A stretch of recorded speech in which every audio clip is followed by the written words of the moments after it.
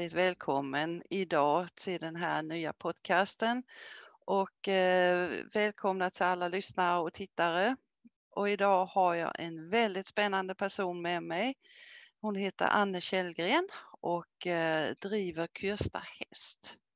Och välkommen till dig, roligt att du är här. Ja. Vi vill ju gärna veta lite grann om ditt liv. Hur började alltihopa? Hur började du med häst och vad hände sen? Ja, egentligen började nog alltihopa med att jag dels hade i familjen att det fanns hästar och umgicks i en krets där det var vanligt att man fick så att säga, gå på ridskola och så. Och vi skaffade häst väldigt tidigt i familjen. Hade första hästen var både körhäst och en väldigt fin ridhäst faktiskt. En stor fjordhäst som familjen köpte. Och min morbror köpte, han hade halvblodshästar och födde upp då. Så det var mycket hästar kring oss då. Och den här hästen lärde mig väldigt mycket. Och det kommer jag komma tillbaka till när vi pratar. För att han är verkligen kanske grunden till vad jag gör idag. Så det började med en stor fjordhäst faktiskt. Men djurintresset fanns tidigt. Vi har ju alltid haft djur hemma i familjen och så.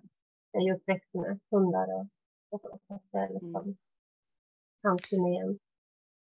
Det är lite roligt att höra att liksom släkten har lite hästar. För jag har intervjuat många och inklusive mig själv så hade jag inga i familjen som var hästintresserade. Så det måste ju ha varit skönt att ha haft sånt kring sig. Ja, det var det. Och det har ju varit ett glädjeämne för hela familjen var ju involverad i det här hästeriet så att säga. Så att det var ju, vi gjorde mycket roligt med den här fjordhästen. Allt ifrån att pappa körde väldigt mycket då, till att vi red och han fick vara med om allt möjligt. Han drog Lucian i Uppsala och det var, jag vet min bror, han spände för sin lådbil och körde. Det var inte så kinkigt på den tiden. Det var mycket roligt man upplevde med, som vi på gården där vi hade hästarna då, så var otroligt roligt. Mycket sin var ju där och kompisar som hade hästar inackorderade där. Så det var verkligen en stora glädjeämnen i mitt liv. Mm. Och det är så roligt att höra också för att idag så blir hästarna mer och mer specialiserade. Man ska ha en hopphäst, en dressyrhäst och en körhäst. Förr i tiden så fick ju hästarna vara med om lite allt möjligt. Ja, de flesta hästarna var ju både inkörda och kunde gå terräng. Vi var ju ute och red timvis och vi red jakter på höstarna. Det var ju, alltså var det inte jakter så var det något fel. Man började ju tidigt med de här förjakterna och slutade med Hubertusjakten. Och vi körde mycket och hästarna fick vara med på allt möjligt verkligen. Det var, och våran stora fjordhäst som vi hade, jag vet, alltså jag red ju både kanske inte så mycket dressyr på honom. Eller jo, jag red dressyr men inte tävlade på honom. Däremot tävlade jag hoppning. Och han var jätteduktig. Jag hoppade 1,30 utan problem. Oj. Men det var för att jag visste ju inte att fjordhästar kanske inte hoppade 1,30. Det hade jag ingen aning om. Men det gjorde de. Det fanns inga begränsningar. Vi hade pulka-race och vi hade körtävlingar. Och vi körde Lucia och vi körde tomtar. Alltså mamma och jag körde på julafton och uppdrag och körde runt i bygden och delade ut julklappar och sånt där. Med palla äpplen och sånt där. Det var Härligt. Ja. Och sen så, vad hände sen? Ja, jag fick min första stora egna häst när jag var 14. Och det var också en sån här häst som lärde mig väldigt mycket. Han har också lagt grunden till båda de här hästarna som jag pratar om nu. Den ena fjordhästen Kim och den andra Pika. De har format mitt hästliv kan man säga. Kim, av en anledning jag kom tillbaka till strax, men Pika då, som jag fick när jag var 14. Han var en rysk Orlov, hette det. Det var lite poppis på 70-talet att ta in ryska hästar. Och de var ju väldigt vackra körhästar. Men några travhästar var de ju då inte. De blev ju frånåkta från travhästarna som var de här franska och amerikanska modellerna på hästar. Och det gjorde att de här hästarna blev ju ofta sålda som ridhästar istället. Ja. Det var ju jättekul för mig då att få en häst. Han var 5 år då när jag fick honom då. Han var också en sån häst som kunde vara med på allting. Jag vet inte hur mycket, tyvärr så blev han, jag tror han var 19, kanske 20. Han vrickade sig väldigt illa och tyvärr fick sluta i förtid då. Men så mycket roligt som det gjorde och som också har gjort att jag idag har en som är hälften ryskålom. Okej. Ja, jag vill egentligen ha en helt ryskålom igen, men det är lite komplicerat att ta in dem till Sverige. Så att det är väldigt dyrt med karantän och så. Med transport och sånt, ja. Ja, så det blev en korsning lippisaner, ryskålom som är född i Ungern. Jaha, ja. Han kom för några år sedan här. Men den här fjordhästen Kim, han var ju egentligen när vi skulle, jag var ju bara 7 år då när vi köpte honom och då vi skulle åka och titta på en trevlig familjehäst som alla kunde ha glädje utav och vi kom till ett ställe i Enköping och jag minns att de sa så här, ägaren har inte kommit än men ni kan gå och titta på hästen, den går i hagen. Men ni får inte gå in i hagen för det går en folkilsken fjordhäst där. Ja, så då, och vi är lite sådär knasiga i familjen då, så att då tittade vi på den där knasiga fjordhästen då som var folkilsken uppenbarligen och skrek, den ska vi ha. Och så, ja, okunniga men storhjärtade. Så vi tog i alla fall den där hästen på prov några månader för att se vad det skulle bli. Så den andra hästen var inte längre intressant då. Och han var jätteknepig på många sätt. Som tur var så utbildade sig min moster till hovslagare för att han hade väldigt svårt för män. Och han hade en bakgrund som kanske inte var lite bäst så att säga. Nej. Han var väldigt mager och ovårdad och hade farit rätt illa.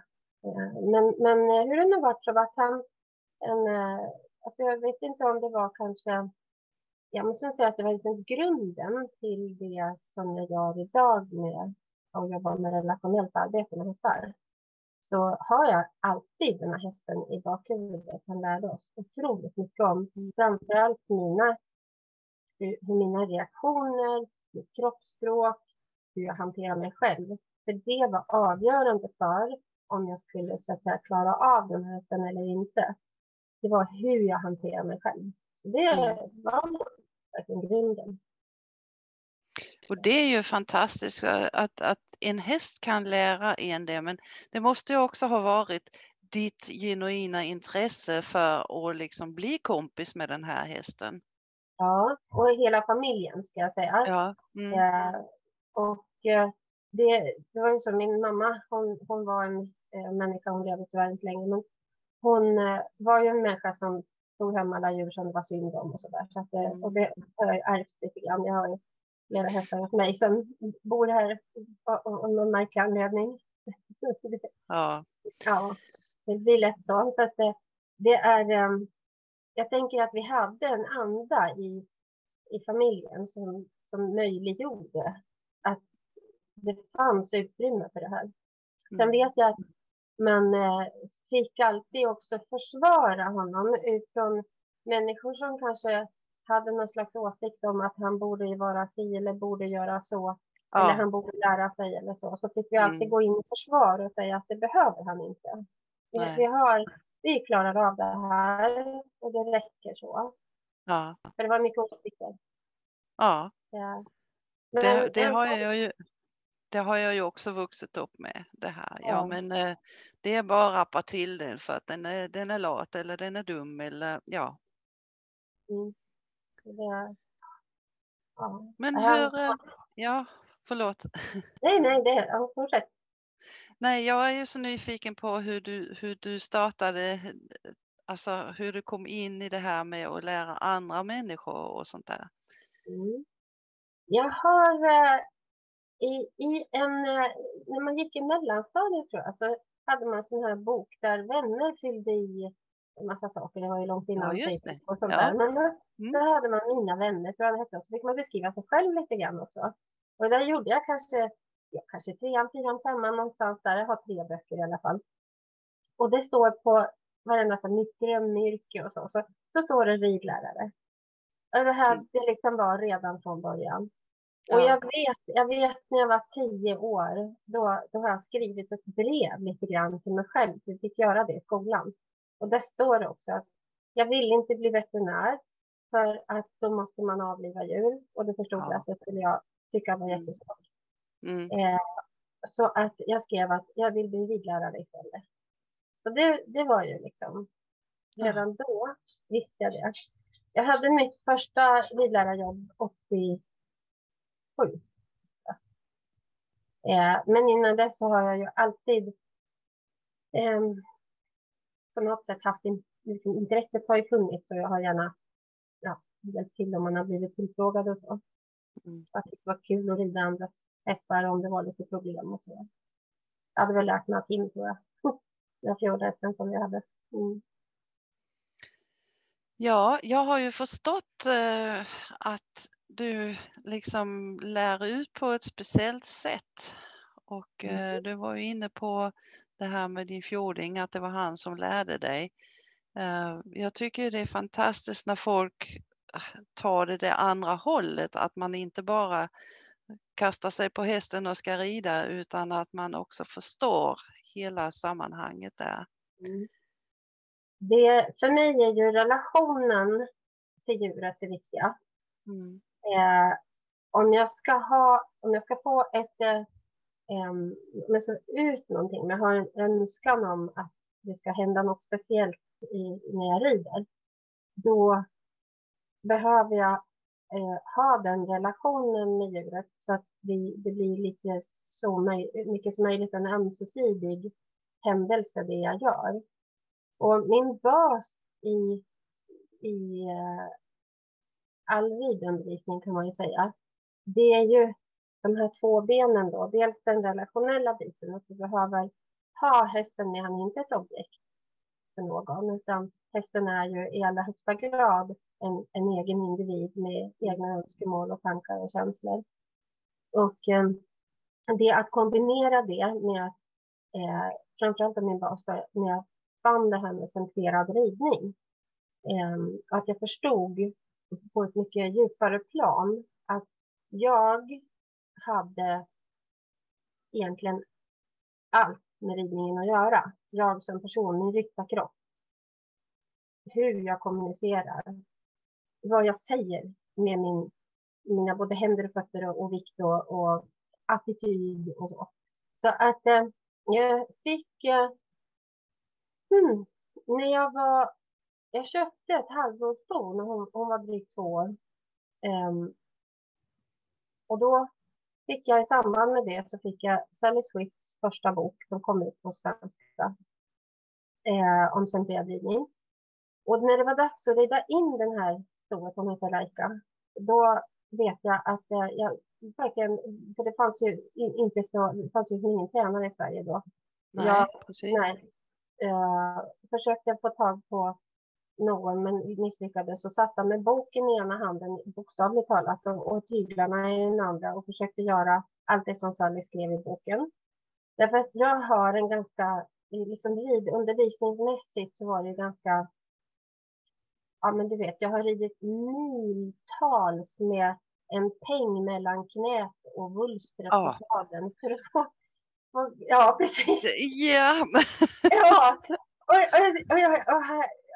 det här knäset och dessa nertrampade hälar och det liksom spänn dig och sträck på dig och det var det var så konstig ridundervisning. Men då förstod att det fanns någonting annat. Sally Swift beskrev att jag måste jobba med min kropp och röra mig tillsammans med hästen. Då vet jag att 5:e gången jag red den här hästen, jag hade jobbat jättemycket med tömkörning och på marken och var liksom jättetrevlig och snäll. Det var i princip bara att lägga på sadeln på henne. Hon var absolut ingen svår häst. Och då, 5:e gången jag red henne så satt jag på en åker och red mellan 2 jordhögar och red en 8. Och den här Då satt jag där och tänkte hur man vänder sig och hur man sitter, att man sitter kvar på sittbenen och vad gör mina fötter och så vidare. Och någonstans i huvudet så var jag lite före. Så att jag tänkte att, vad skrev hon om galoppfattning, tänkte jag. Och i det ögonblicket när jag sitter och tänker på den här galoppfattningen, då fattar hon galopp. Och då visste inte jag vad jag skulle göra riktigt. För att det var inte meningen att jag skulle fatta galopp, men hon kände på min kropp att det hände någonting. Att du satt och Ja, tänkte, ja, ja. nu ska det vara. Hela Ja, mitt nervsystem hade format min kropp till en förberedande galoppfattning. ja. Och eftersom hästar de är, alltså, har ju så mycket bättre känsla än vi på alla möjliga sätt. Med uppfattningsförmåga. Så kände ju hon vad min energi var på väg någonstans. Den var på väg till galopp. Så jag var så snopen. Och då så var det ju ännu dummare därför att jag satt ju med den här 8 som jag satt och red. Så att jag kom där, jag låg runt. Och så kom jag in på ett liten vändsnett igenom, det var en väldigt liten 8 det här. Och blev helt förskräckt. Jag tänkte, vad gör man nu då? Så då tänkte jag att jag ska ju från höger till vänster. Och då bytte hon galopp. Och då hoppade jag av. Och så bara, vad hände? Och sen var det ju inte galoppombyte på jättelänge. Eftersom jag liksom önskade mig det. Så var det ju såklart. Då var det ju en spänning. Så det var inte så att jag tränade galoppombyte. Men det tog några år till. Liksom, innan vi just den här upptäckten.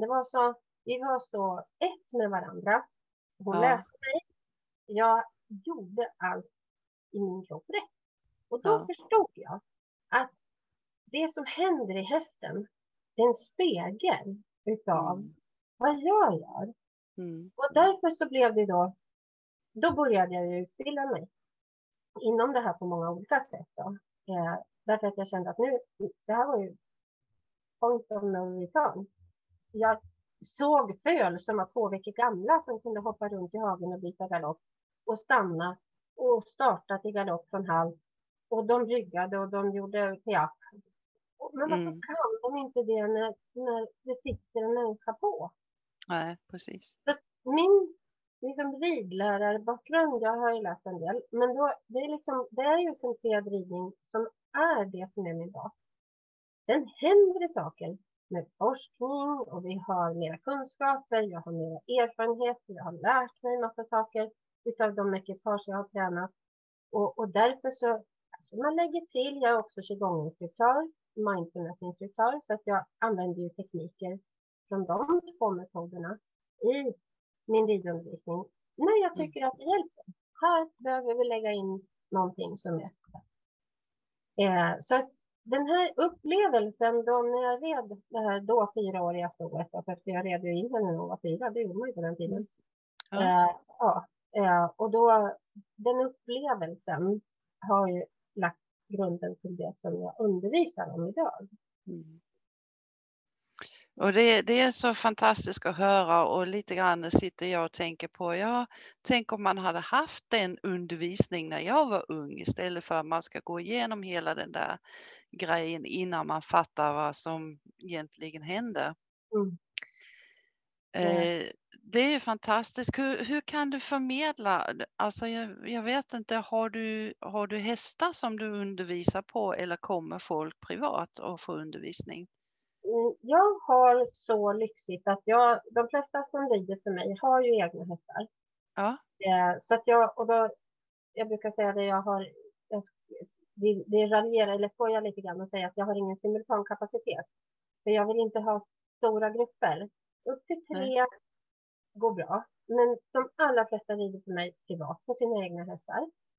Jag har ju några hästar också som är hemma som är lite speciella. Men i vissa fall, just när jag jobbar med människor med ridrädsla, då tycker jag att det är en vinst av. Det är mycket lättare för mig när jag känner mina egna hästar när vi ska jobba med rädslorna. För då har jag och mina hästar har en relation som gör att jag kan läsa av hästarna mycket fortare. Men ibland har jag ju också människor som har egna hästar som ringer och hör ut av sig, som har hamnat i livet på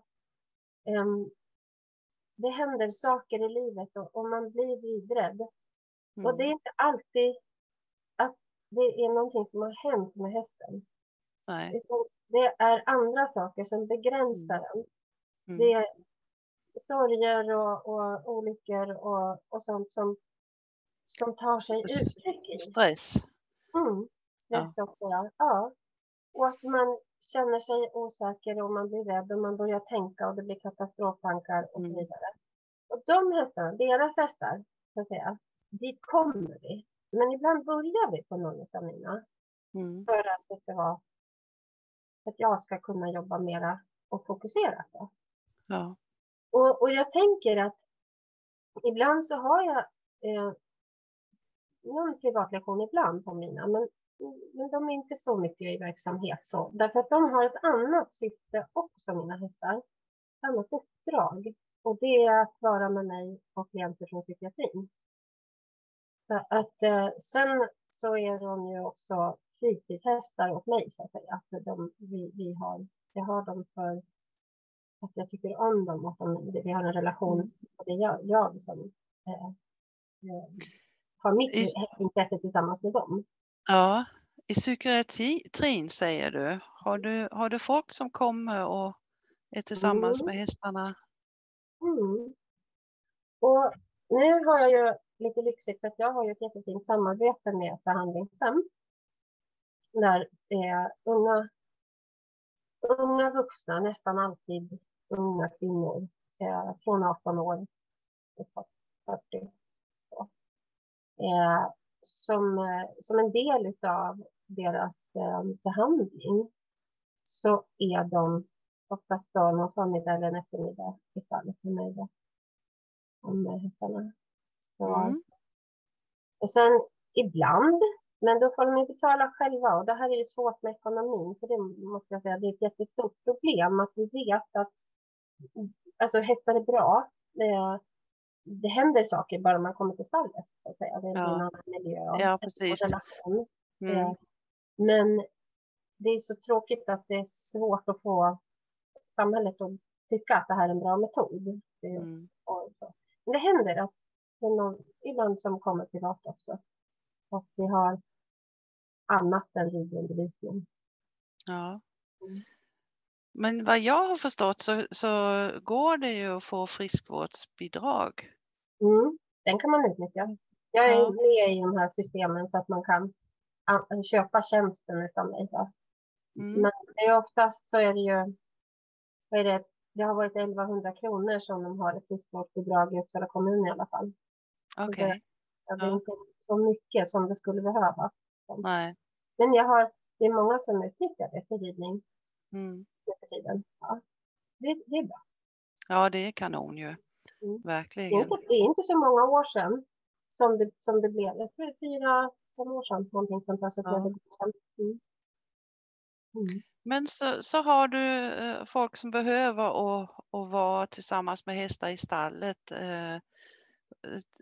Hur många hästar har du i stallet? 6 stycken. 6, ja. Det är ju precis lagom. Ja, precis. Ja. Man ska mocka åt dem där också. Ja, precis. Det är mycket jobb kring. Nu bor vi på gård så vi har allting hemma. Så att det är lättare så. Det skulle aldrig gå att ha inackorderat så mycket. Nej. Men jag har 4 stora hästar. Och 2 shetlandsponyer.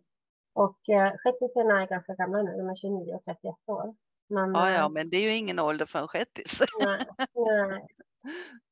Och de gör ju, idag så gör de ju mest jobb med att, framförallt hon den äldsta, hon är väldigt bra på att ta hand om människor som inte mår så bra. Och hon är väldigt, kom nu så gör vi så här.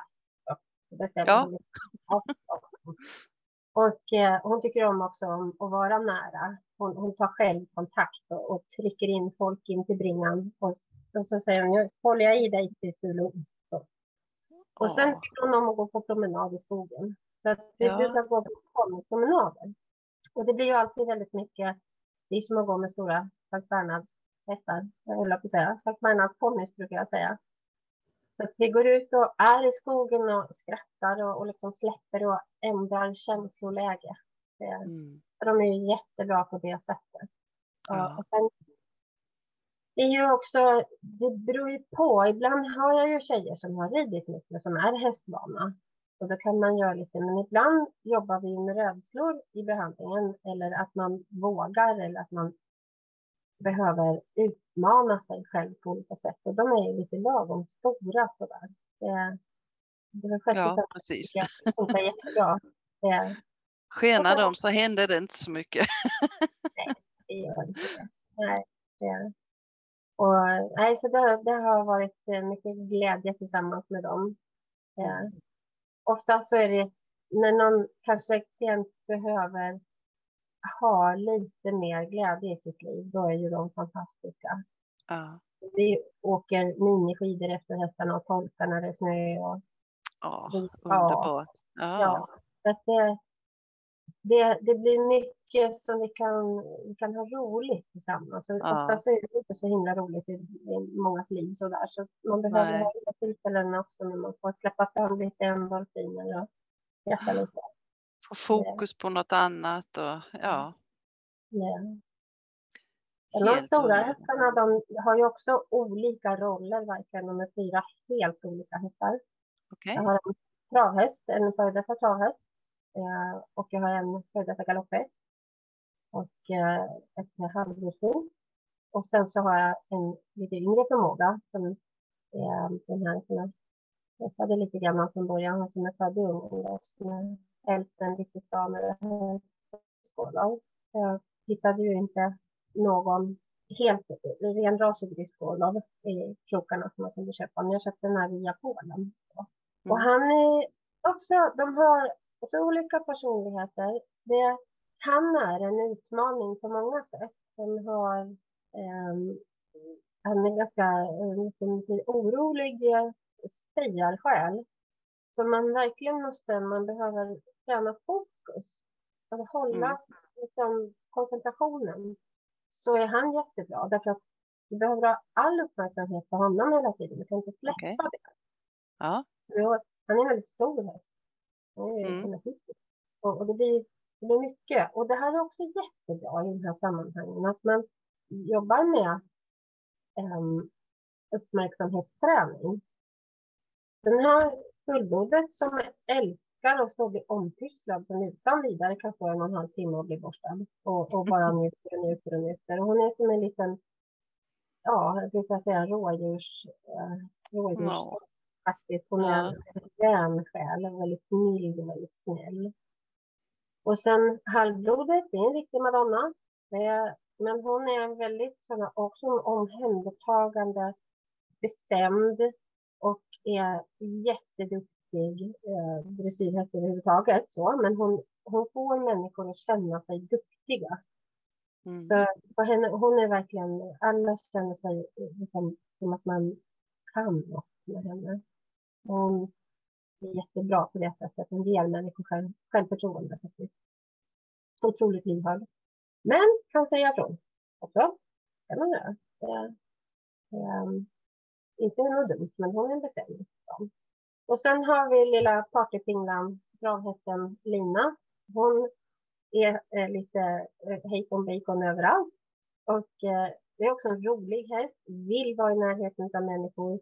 Men har mycket spring i benen och mycket i huvudet och hitta på massa saker. Och hon vill ha utmaningar. Hon vill gå V-banor och brukningsridning och sådana saker. Det ska vara mycket att tänka på. Hon lär sig allting utan till. Hon är också en glädjeämne faktiskt. Så de har otroligt olika personligheter.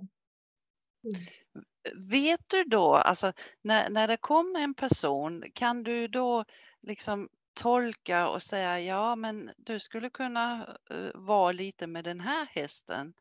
Är det så att du kan liksom matcha dem på något vis? Ja, det kan man göra. Nu brukar jag göra så när jag får en ny klient, då åker vi alltid på ett besök och liksom bara kollar på hästarna. Och då brukar jag berätta om deras bakgrund. De har ju lite olika bakgrunder, de hästarna. Och då sen när vi har träffat alla hästar. Då brukar jag fråga om det är någon speciell häst som känns som att de vill träffa nästa gång. Om det är någon som har liksom slagit an någon sträng igen så att säga. Och det är ju nästan alltid att det liksom finns någon de tycker är lite så att den vill jag träffa. Men jag kan ju också se på hästarna om det är någon som verkar vara lite mer kontaktsökande eller lite mer intresserad. Ja. Så, men oftast är det nästan alltid så att den hästen de själva har tänkt på, den har ju också tänkt och varit fram och hälsat eller så. Så att det finns en liksom början till en ömsesidighet och en liksom kontakt däremellan. Och det brukar sköta sig själv faktiskt. Sen tycker jag ju att det är viktigt också för att nu har jag så att jag hämtar klienterna och då hinner vi prata 10 minuter i bilen för det är inte längre än så. Ja. Och då hinner jag ju uppfatta hur mår den här människan idag? Vad är det för stämningsläge? Och är det någonting som är väldigt svårt eller om det är någonting speciellt så kanske jag säger att då kanske vi ska träffa den här idag. Eller så säger jag att idag gör vi annat. Vi går kanske inte ens in till hästarna. Vi kanske bara sitter på varsin höboll på höskullen.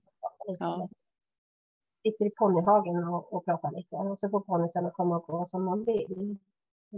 Så att det är lite dagsformen också som avgör. Ja, härligt jobb. Men för att hoppa lite från det ena till det andra. Du använder det här med centrerat ridning. Och kan du förklara lite skillnaden på centrerad ridning och så vanlig gammaldags, vad ska man kalla det, engelsk ridning? Ja. Framförallt är kanske den största skillnaden handlar ju om att Sally Swifts metod, det här, för det är ju verkligen en metod som hon lärde ut en gång i tiden. Och då, det går ju ut på att du ska förstå hur din ryttarkropp fungerar. Fokuset ligger inte på vad hästen presterar i det här. Såklart så får vi ett svar utav hästen. Men det man gör som instruktör i centrerad ridning, det är ju att det har liksom huvudfokuset på att ryttaren behöver ta hand om sin kropp. Vi ska hålla de här byggstenar eller kroppsdelarna på plats till en balanserad sitt. Och vi pratar om att vi använder ögonen väldigt mycket på ett sätt som gör att vi har ett bättre vidseende. När vi har mjuka ögon, kallas det så mycket, så tar vi in omvärlden på ett annat sätt. Vi upplever omvärlden snabbare. Vi också kan läsa av hästen mycket fortare. Och vi har en rörligare kropp med mindre spänningar. Vi pratar jättemycket om andningens betydelse. Alltså hur vi andas och när vi använder andningen för att till exempel underlätta för hästen i en sväng eller någonting sånt där. Vi kopplar andningen väldigt mycket till rörelsen och det kommer ju från Källgren väldigt mycket. Som Sally också använder sig av metoden. Att vi har de här österländska filosofierna kring andningen. Vi pratar om att man har en centrering, alltså själva idén med centrerad ridning handlar det om att det finns en slags tyngdpunkt i kroppen som man utnyttjar när man rider. Att grunden för själva balansen och rörelseförändringar bygger på att vi vet vad vår centrering, alltså vad vår kroppsmitt finns, alltså tyngdpunkten. Så vi utgår från de här 4 benen då, plus att vi pratar om någonting som man kallar för på engelska grounding, eller jordning eller förankring på svenska. Att vi får en känsla när att vi kommer att kunna vara i oss själva på ett sätt som gör att jag upplever mitt underlag, bland annat hästen, annorlunda. Mycket mer närvaro i den här ridundervisningen. Och i det här, alltså, idén är ju att om jag har en kropp som kan vi har de här mjuka ögonen, vi har koll på vår andning, vi har koll på vår balans. Alltså byggklossarna är uppe på varandra, lodrätt sitt. Vi har koll på vart vi har vår tyngdpunkt någonstans, så nära sadeln som möjligt, nere i bäckenet. Och då kan vi få en känsla utav att vi kommunicerar med hästen på ett sätt som är med väldigt små hjälpmedel. Det går mycket fortare när vi har den här nära hästen-upplevelsen. Det går mycket fortare att överföra önskemål på hästen om vad den ska göra. Men vi blir också mycket, mycket bättre och snabbare framförallt på att ta emot svaret från hästen. Sally, hon hade en devis kan man säga.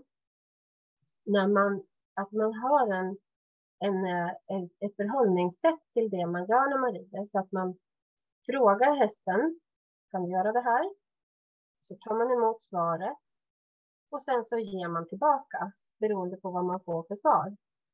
Så att vi ger, tar emot, ger tillbaka. Och det är den här flödet i hjälpgivningen som kanske också är en sån sak som skiljer ganska mycket. Just det här att ofta så lär man ut en hjälp, men man ger hjälpen utan att förstå vad det är för svar jag ska ha tillbaka. Finns det nyanser i det här svaret som hästen ger? Finns det vi jobbar ju mycket med timingen. Så när kan jag ge den här hjälpen?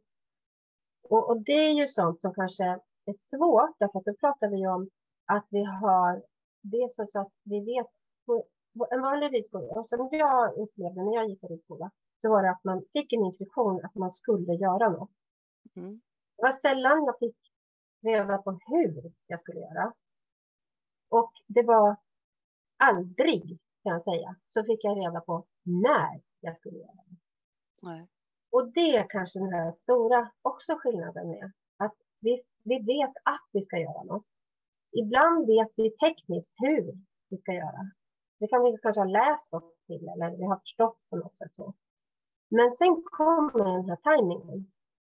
Den som är den svåraste delen av alltihopa. Därför att då måste du ta in hästen. Du måste förstå. Den häst du rider eller den du sitter på har ju också ett eget rörelsemönster. Och har ju också ett nervsystem. Och har ju också då jag brukar ibland jämföra med när vi ger en hjälp till hästen.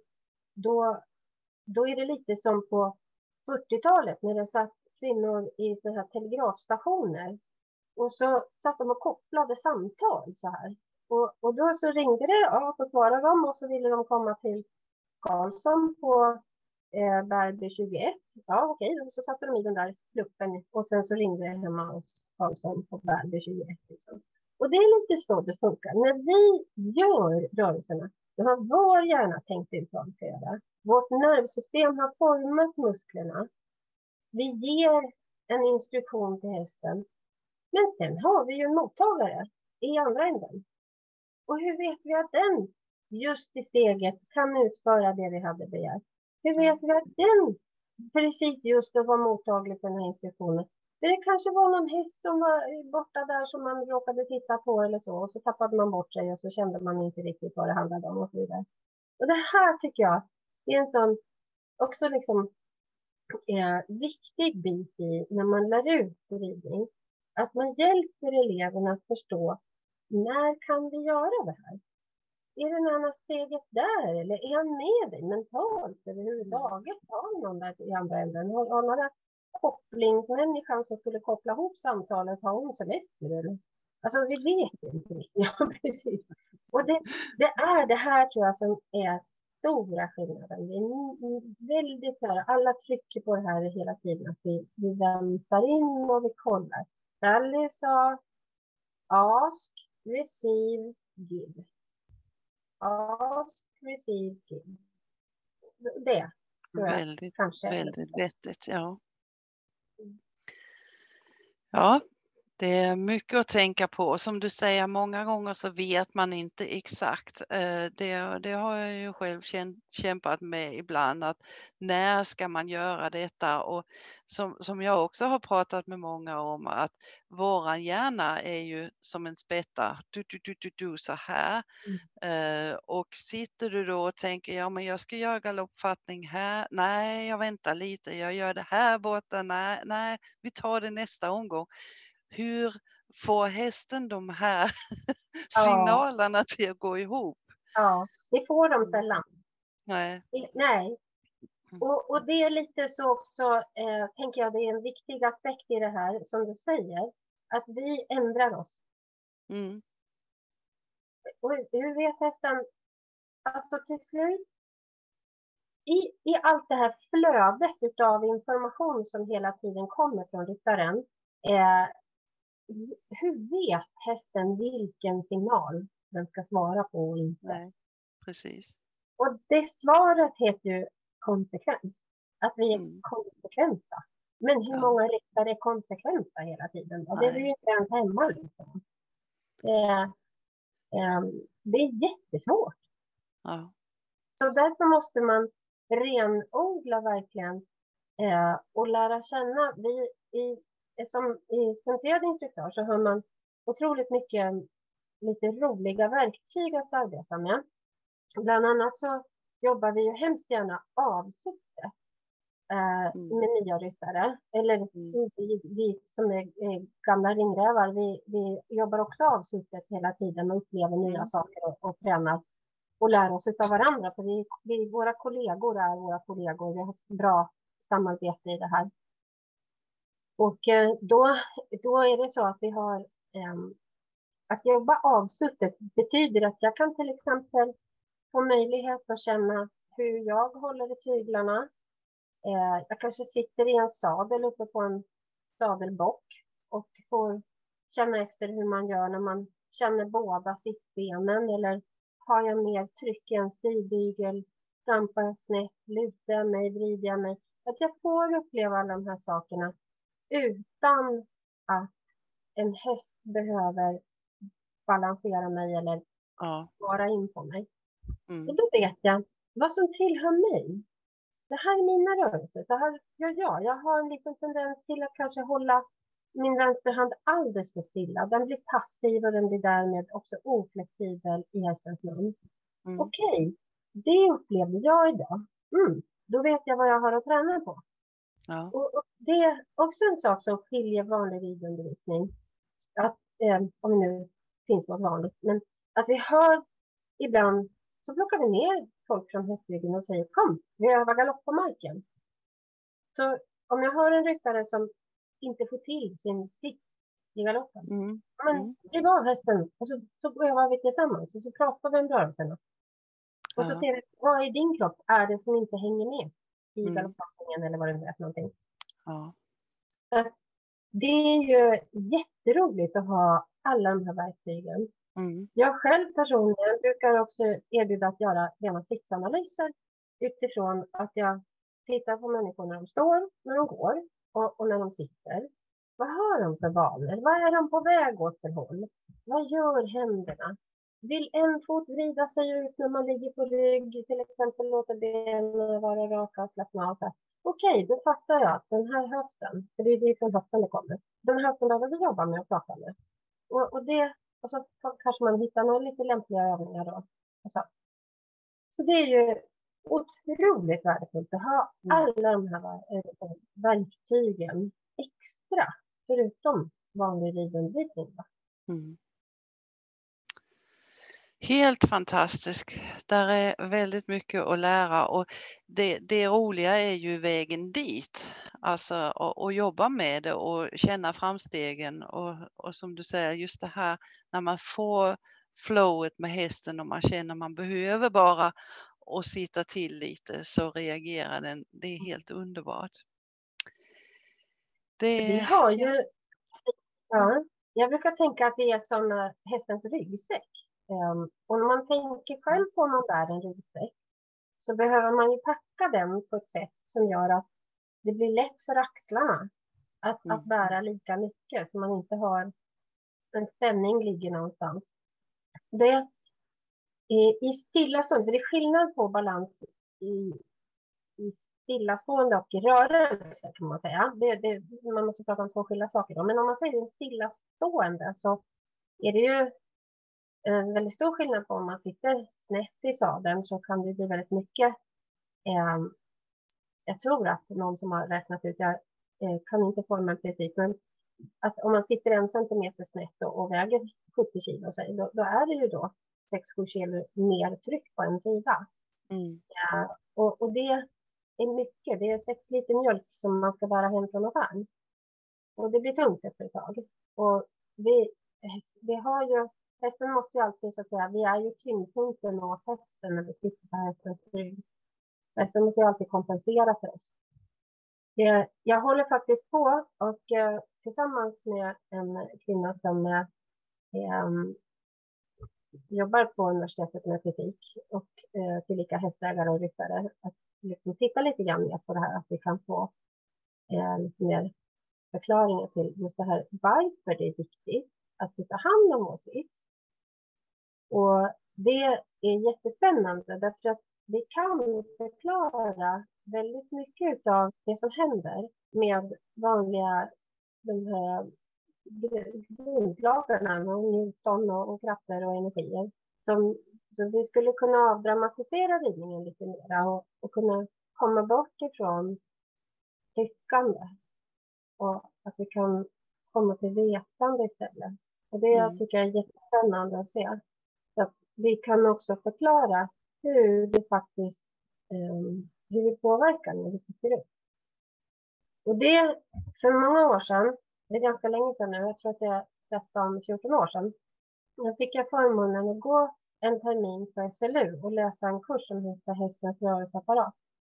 Och då fick man ju vara med och man fick lära sig allt om hästens fysiologi och biologi. Och det spännande var ju också att man fick dissekera häst. Alltså det låter lite äckligt, jag är vegetarian sedan år tillbaka, men lärarna är ju så duktiga så de kan ju få en att tycka att det är intressant. För det som jag gick kursen för, det var ju för att få reda på en enda sak egentligen. Vad är det som vi kan veta och mäta om när vi sitter upp på hästryggen? Och idag finns det mycket mer forskning som har kommit fram med vad som händer när vi sätter upp hästarna. Men då fanns det inte så mycket. Men jag hittar ju såklart lite grann. Och på den tiden så var det ganska vanligt att man när man forskade på vad som hände när hästen bar vikt, då la man en sandsäck på ryggen på 70 kilo på hästen. Därför att det skulle vara en sandsäck är lika i Australien som i Sverige eller någon annanstans. Så att vi kunde göra ett jämförbart experiment, så att säga. Så att ingen ryttare påverkade ofrivilligt eller frivilligt.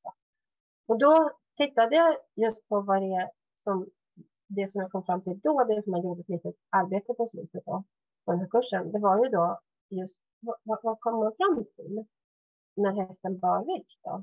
Och det var ju allt ifrån sånt som man kunde mäta att hästen fick högre puls, det går åt mer syre att arbeta såklart, det är ett arbete hästen gör i egentligen mening bara genom att vi sätter oss på dem. Och vi kunde också mäta sånt som är liksom kortisolhalter, alltså lite som vi kallar för stresshormoner. Vi kan också mäta hur hästen, så att säga, trampar igenom när den går på foten. Hur mycket skillnad det blir på rörelseomfånget, så att säga, i kotleden till exempel. Och så allt det där kunde jag samla ihop. Och det är ju liksom grunden faktiskt nu för mitt framtida lite jobb. Jag har ju skrivit en bok, men jag har lite flera på gång. Och tänker att jag vill fördjupa mig mera i det här.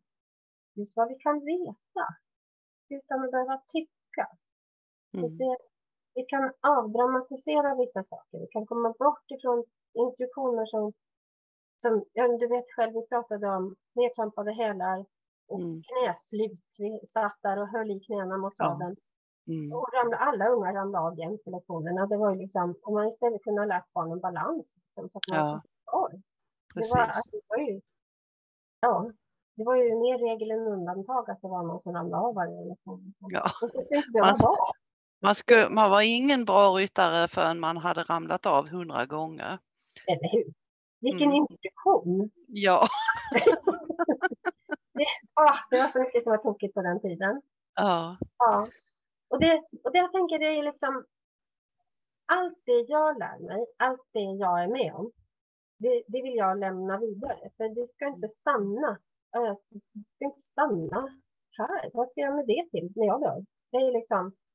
Det är ju viktigast att om jag har fattat någonting eller förstått någonting eller jag har gått massor med utbildningar som sagt, och jag måste göra något med det. Jag måste lämna vidare det. Precis.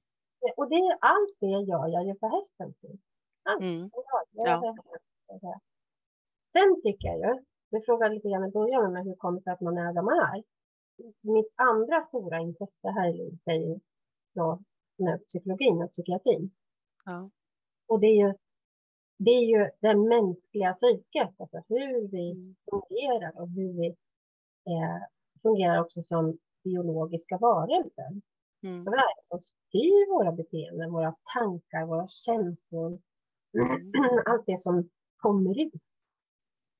Varför kommer det ut? Varför har vi Ja. Ja. Det här är ju det roliga är ju nu då att det är ju inte någon större skillnad på oss däggdjur. Vi fungerar ju ungefär likadant. Ja. Och genom att vi fungerar ungefär likadant och likartade, vi delar likartade system med hur vi fungerar, då blir det ju så mycket lättare att förstå hästens reaktioner och vad den gör. Ja. Så det vävs ihop på något sätt. Ja. Helt fantastiskt. Vi kan prata i dagar om det här. Och väldigt intressant att höra också just det här med att man får ta det från en helt annan vinkel än vad man har gjort förut. Så att jag tänkte fråga dig om det är någon lyssnare som sitter där ute och tänker henne skulle jag vilja rida för, jag skulle vilja träffa henne. Hur får man tag på dig då? Enklast kanske i dagens Facebook-samhälle så är det ju att gå in på en sida då som på Facebook som heter Kyrsta häst, Kyrsta häst, Kyrsta häst. Det finns också en hemsida som heter kyrsta.se, kyrsta.se. Och jag har min mejl, anne@kyrsta.se, som man kan nå mig på. Om man är mer intresserad av att lära sig lite mer om vad hästen bidrar med i vård, skola och omsorg, då har jag en annan sida på Facebook som heter Med hästen som arbetskamrat. Så att vi tillsammans med en annan kvinna som heter Lena Stenvall så anordnar vi kurser för människor som tänker att det vore en himla bra idé att ha en häst med i mitt arbete. Och sen om jag passar på lite då och säger att nu kommer det bli spegelvänt antar jag, men jag har gett ut en bok som man kan hitta där som heter Med hästen som eller med handen på hjärtat, psykologi mellan människa och häst. Och på de här sidorna där så, som jag sa då, med hästen som arbetskamrat på Kyrsta hästen på kyrsta.se-sidan då. Där står det också lite mer om böckerna. Man kan få tag på dem och så. Det finns snart på Bokus och Adlibris också. Säljs via ridsport också till min ridsport. Och då kan man få tag på mig. Det borde vara enkelt och lätt. Och om man vill komma lite närmare hästen på det sättet. Helt fantastiskt, väldigt, väldigt roligt att ha pratat med dig idag. Jag har även lärt också mera och det är det vi är här för. Precis som du säger, vi lär oss varje dag. Helt underbart. Tack så mycket för att du kom idag. Tack för att jag blev inbjuden. Tack, det var jättekul. Härligt. Spännande med alla ingångar man kan ha till häst, så att säga, i sitt intresse. Precis. Och tack så mycket alla ni där ute som har tittat och lyssnat. Och prenumerera gärna på kanalen så vi kan hitta fler och intressanta människor och intervjua. Så tack så mycket för idag. Vi hörs och vi ses.